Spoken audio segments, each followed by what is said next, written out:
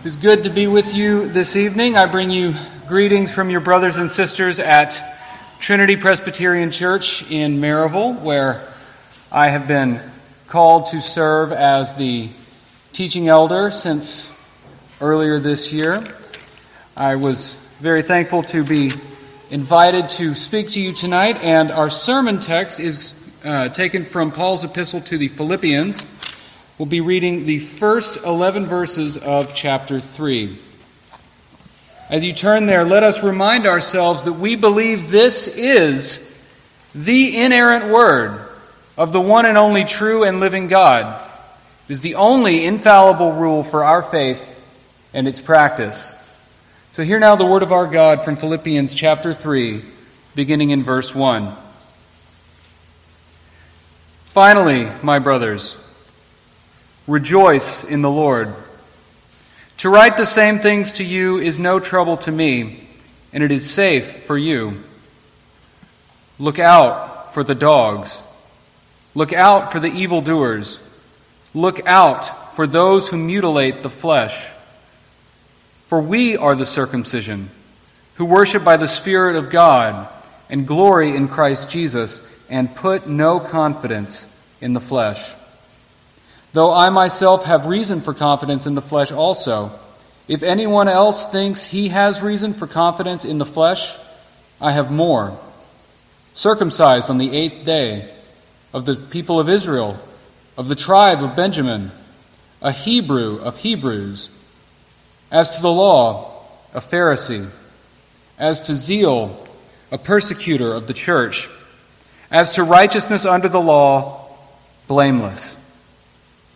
But whatever gain I had, I counted as loss for the sake of Christ. Indeed, I count everything as loss because of the surpassing worth of knowing Christ Jesus, my Lord.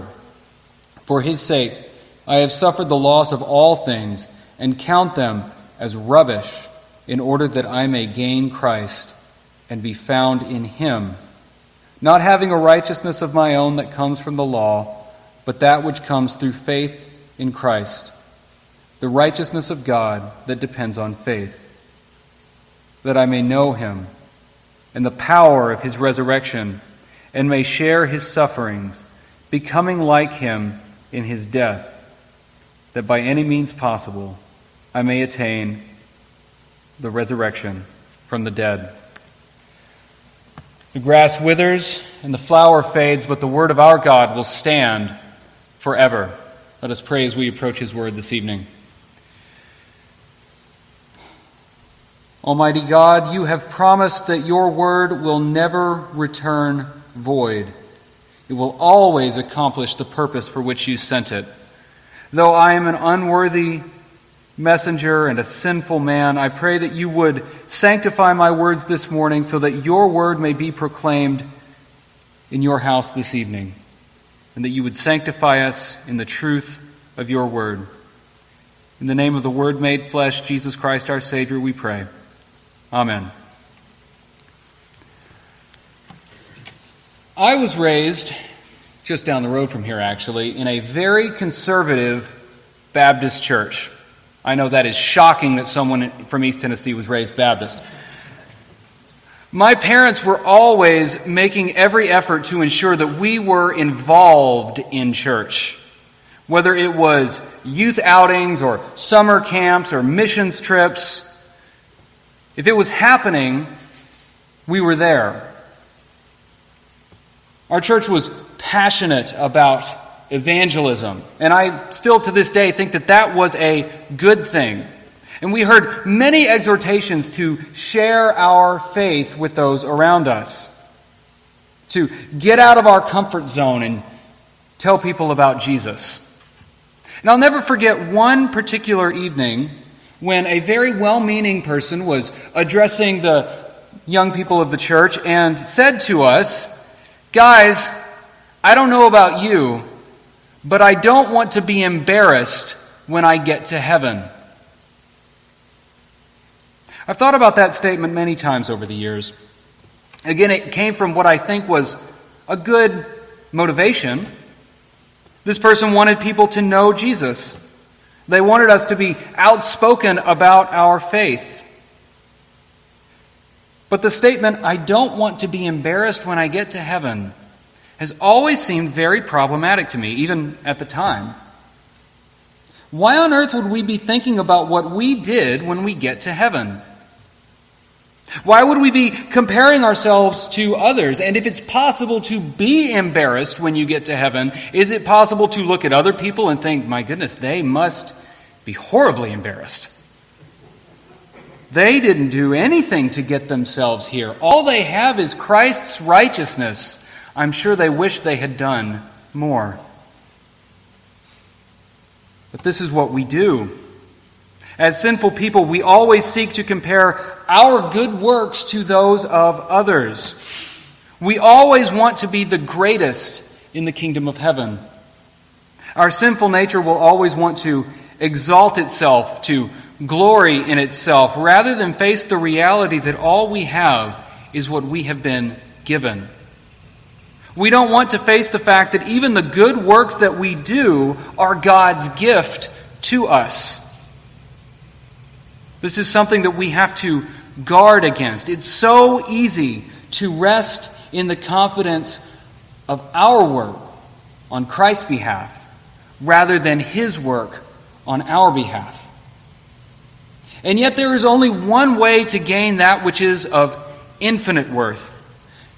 The only way is to know Christ and to glory in Him and His work for us.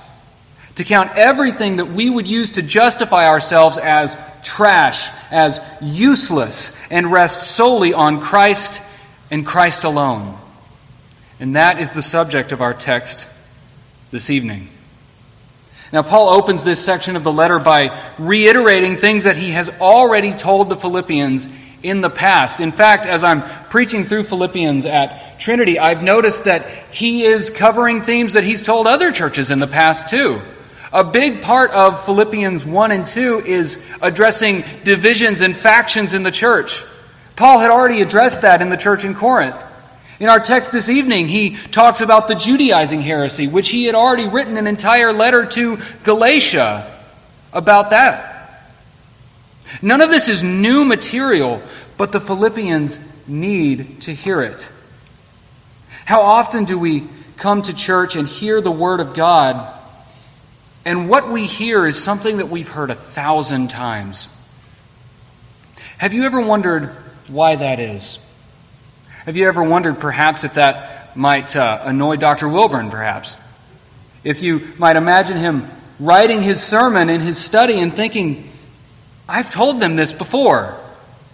Why do they not get it? Why do I need to say this again and again and again? But remember, Christians, our sinful heart will forget the truth of God's Word. We are so stubborn in our sinful nature that we need to be reminded week after week after week of the truth of God's Word. So let me encourage you this evening, brothers and sisters, to make diligent use of the means of grace. Listen to God's Word with diligence, preparation, and prayer.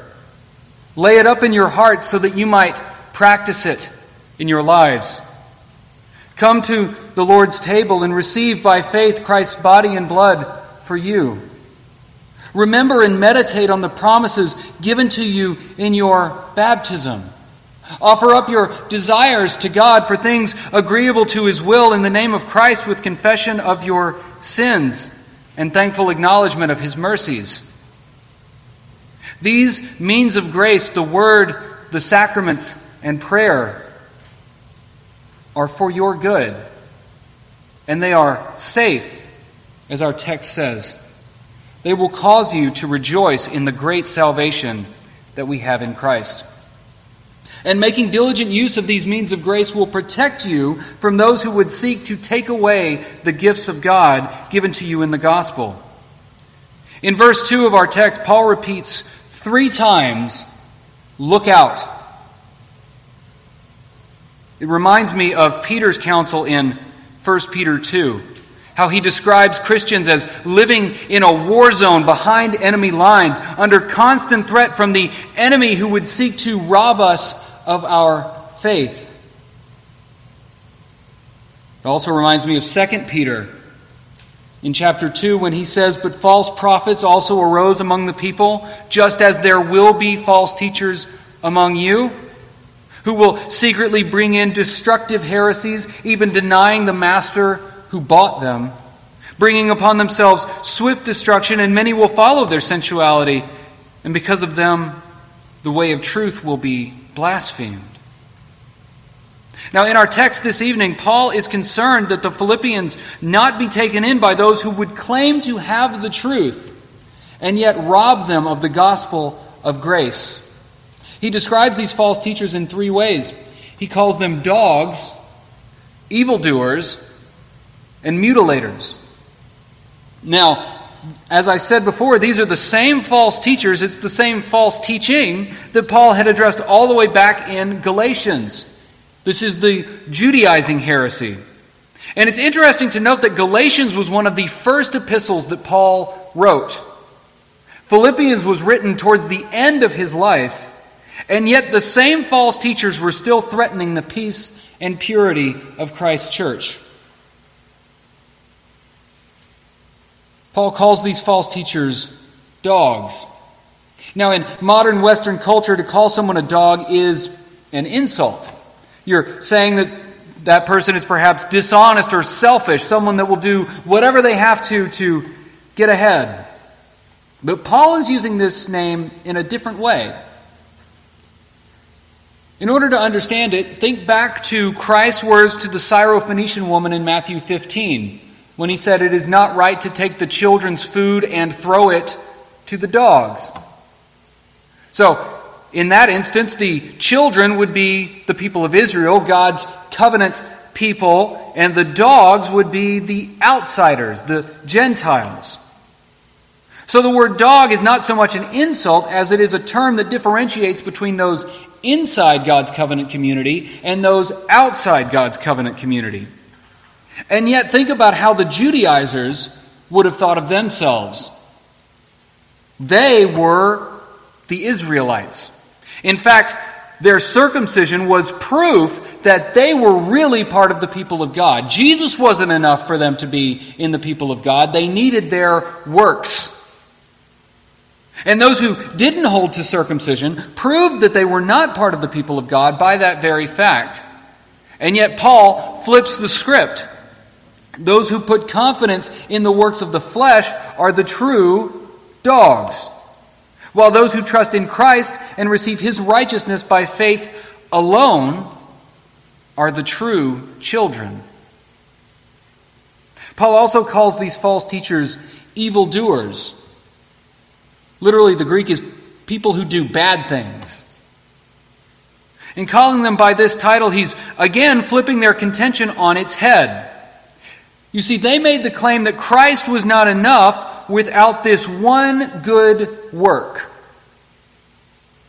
And yet Paul states that that is exactly what makes them evil doers. In requiring circumcision, they were not doing good, they were doing evil. Finally, he calls them mutilators. Circumcision, believe it or not, was not restricted in its practice to the Jewish people. Other pagan peoples would practice circumcision, but the difference was without the God of Israel, without his covenant promises, it was not a covenant sign. It was not simply the act of circumcision, but it was faith in the God who had said to Abraham, "I will be your God and you will be my people." Without that, it was nothing more than mutilation. And Paul is stating here that the insistence of the Judaizers on circumcision makes it nothing more than mutilation. So to conclude, these false teachers have placed themselves outside the people of God. They are practicing evil by their insistence on circumcision and have made it not a covenant sign, but nothing more than mutilation, no different than what the pagans practice. These false teachers are holding up a counterfeit. Circumcision, as we read in our Old Testament reading this evening, was meant to distinguish the people of God from people outside of God's covenant. But that covenant sign has passed away with the coming of Christ. When Christ died and rose again, he commanded his followers to preach the gospel to all nations, and he gave them a new covenant sign: baptism. Those in Christ are now the true circumcision.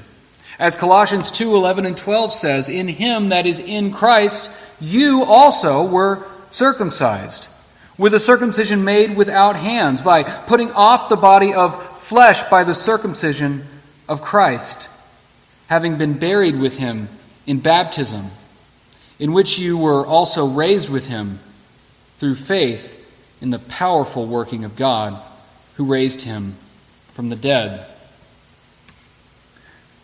You see, the shadow has passed.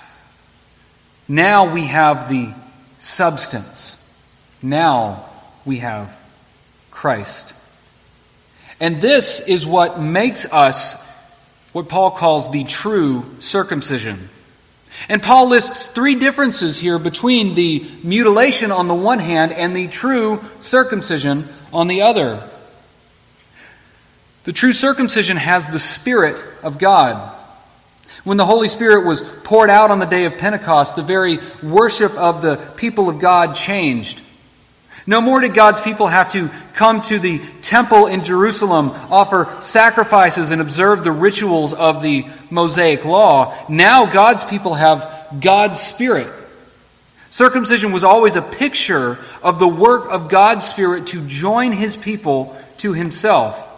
And that's why converts had to be circumcised when they entered God's people, and children born into his people also had to be circumcised. But that sign pointed forward. It had a fulfillment, and that fulfillment was the outpouring of God's Spirit. And we have that fulfillment. So we don't need to go back to the shadow. Second, the true circumcision glories in Jesus Christ. The mutilation gloried in their own works, in their own law-keeping. The mutilation said that Christ was not enough to save you if you didn't keep the law. The mutilation took away from the work of Christ on behalf of his people. But the true circumcision says, "Nothing in my hand I bring, simply to the cross I cling. Naked, come to thee for dress. Helpless, look to thee for grace." You see, the true circumcision knows that Christ must save, and Christ alone. And so the true circumcision puts no confidence in the flesh. Sure, it's tempting to look at our lives and put our confidence there, but we know that all of our good works are stained by sin. We know that we do things from selfish ambition or to be seen by others. We know that even if we do exactly what Christ called us to do, that's no reason to boast. We're still just his unworthy servants. We know that by works of the law, no flesh shall be justified in his sight. We cannot put our confidence in our flesh. We must look to Christ and Christ alone. But now Paul anticipates an objection. The objection goes something like this: "Well, Paul, of course, if you're such a sinner that you could never hope to keep the law, well then of course you'll look to someone else to give you his righteousness."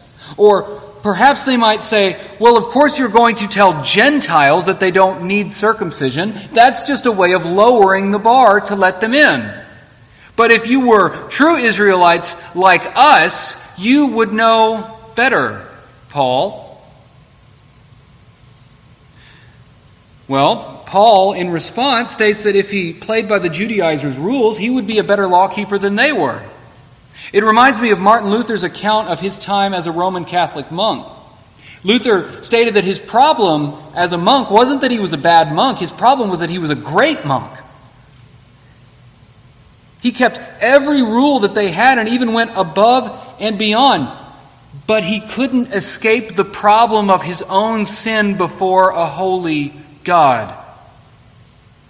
Now, Paul, for his part, was better than Luther. Paul was circumcised at 8 days old, in full keeping with what God's law had said. He was born into the people of Israel, not from some obscure, disreputable tribe, but from Benjamin. His family had not adopted the practices of the Greco-Roman culture. Even though he was born in modern-day Turkey, he describes himself as a Hebrew of Hebrews. In other words, it's a way of saying that you didn't get more Hebrew than Paul. How did Paul view the law? He was a Pharisee, one of the strictest and most biblically faithful sects of Judaism in that day. How seriously did he take his Jewish faith? He was willing to persecute the church, to breathe out threats and murder to try to extinguish the church of Christ. Could anyone bring any charge against Paul that he had not kept to the strictest requirements of the Mosaic law as they had been handed down to him? No. And Paul was a well-known figure in his day. It would have been possible to go back and check. Paul had a spotless record when it came to being a good Jew. No one could boast in the flesh more than Paul.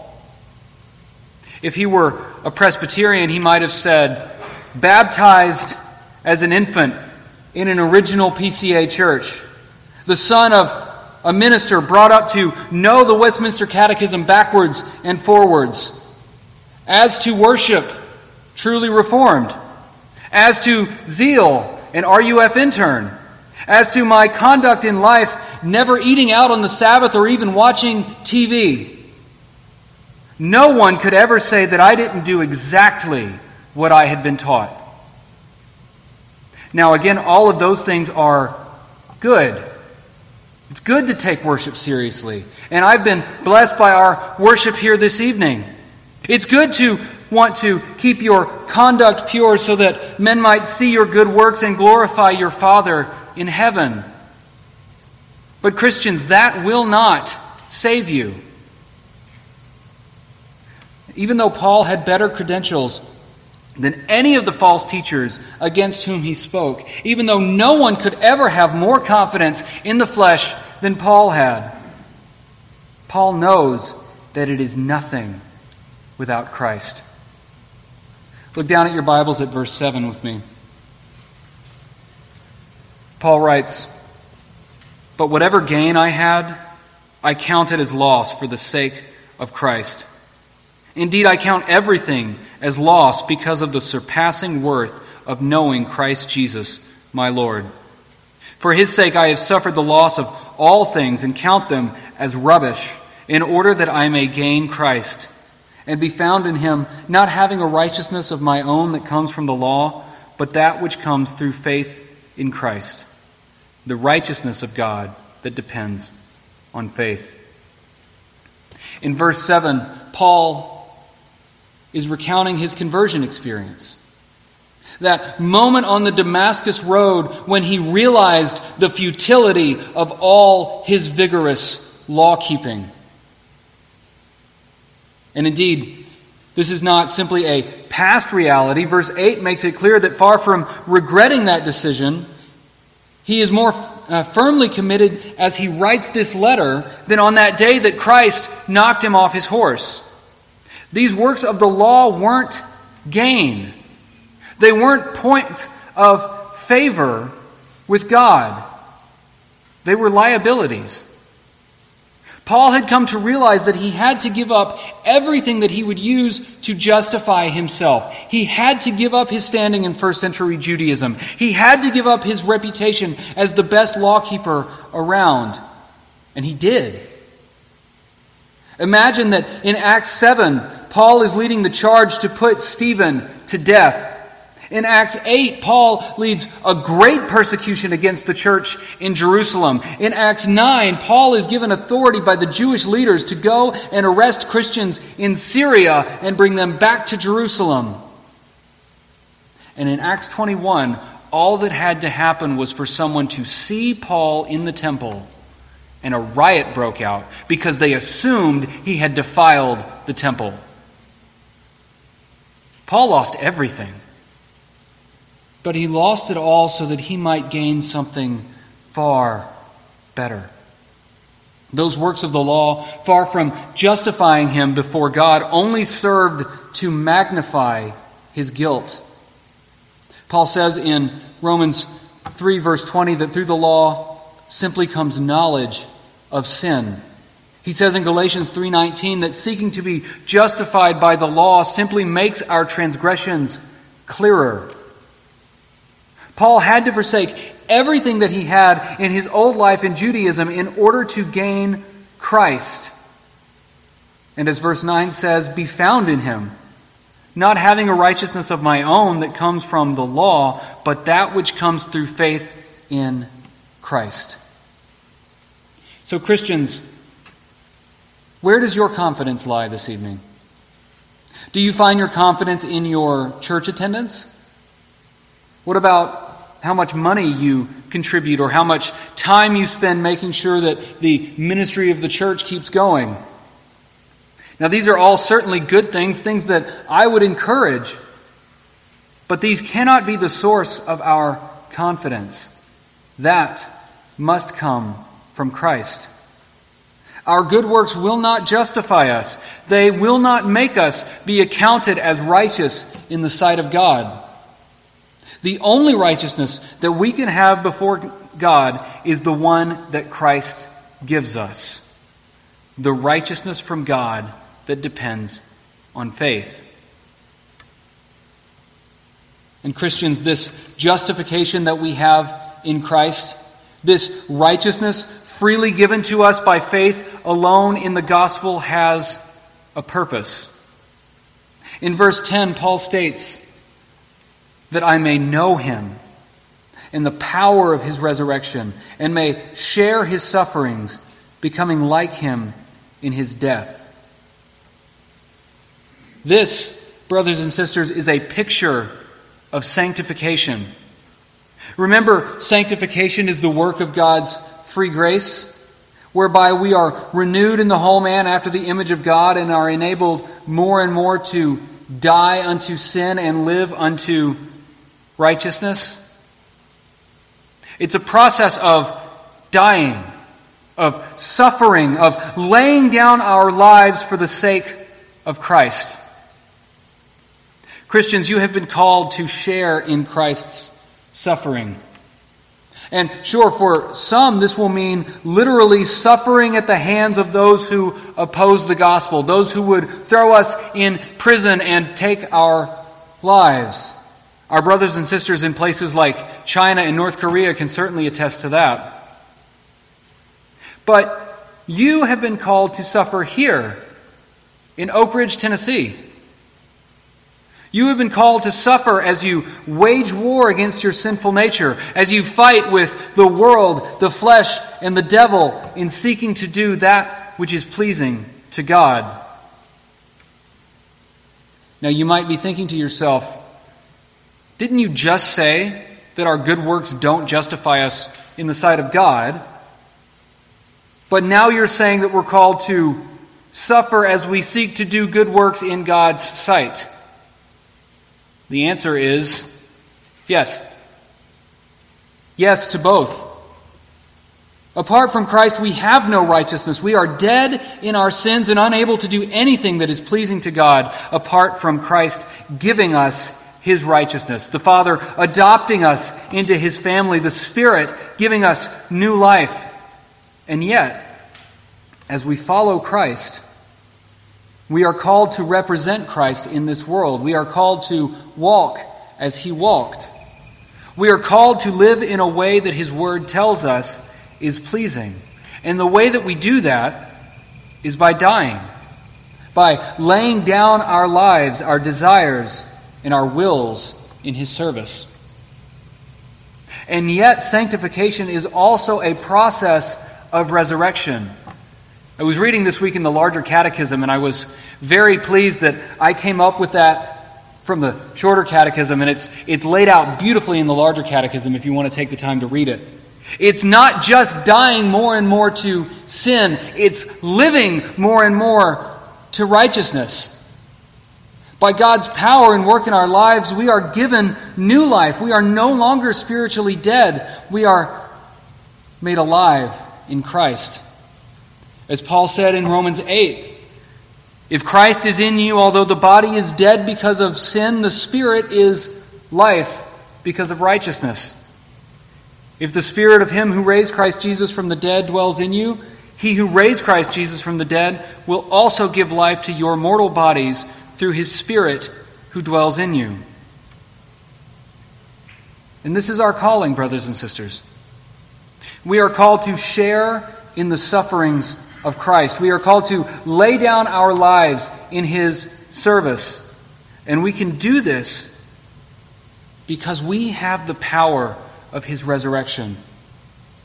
This is the life of the Christian, dying to sin and rising to live in righteousness by the power of God's Spirit. And this is the category for those good works we talked about earlier. Our evangelism, our giving, our serving, these are all done in this knowledge of Christ, in this sharing in his sufferings and receiving of the power of his resurrection. This is how we are able to do these things for the glory of God. It is through the work of the Spirit in us.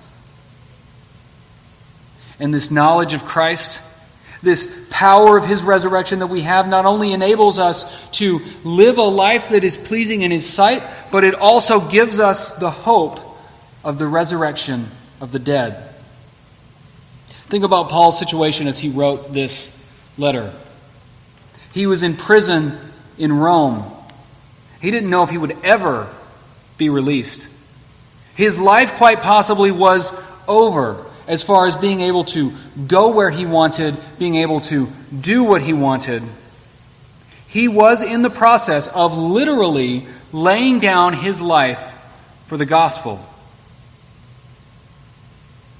And some might have looked at Paul's life and thought, what a waste. Think about it. You had this young man who was a very prominent figure in the circles in which he ran. He was advancing and gaining prominence far above many who were his own age. He was a rising star, and he threw it all away. After coming to Christ, Paul lived his life on the run, being beaten and stoned, being shipwrecked and imprisoned. Now, as he writes to the Philippians, he was awaiting trial, and who is to say how the emperor would actually judge the case? I mean, justice was not really the first priority for Nero. Paul had lost everything, and soon he would lose his very life. And it was all for this message of the cross that had gotten him in trouble in the first place. But Paul sees things differently. Paul sees great gain. Yes, Paul had lost all those worldly advantages, but they were nothing. They were garbage.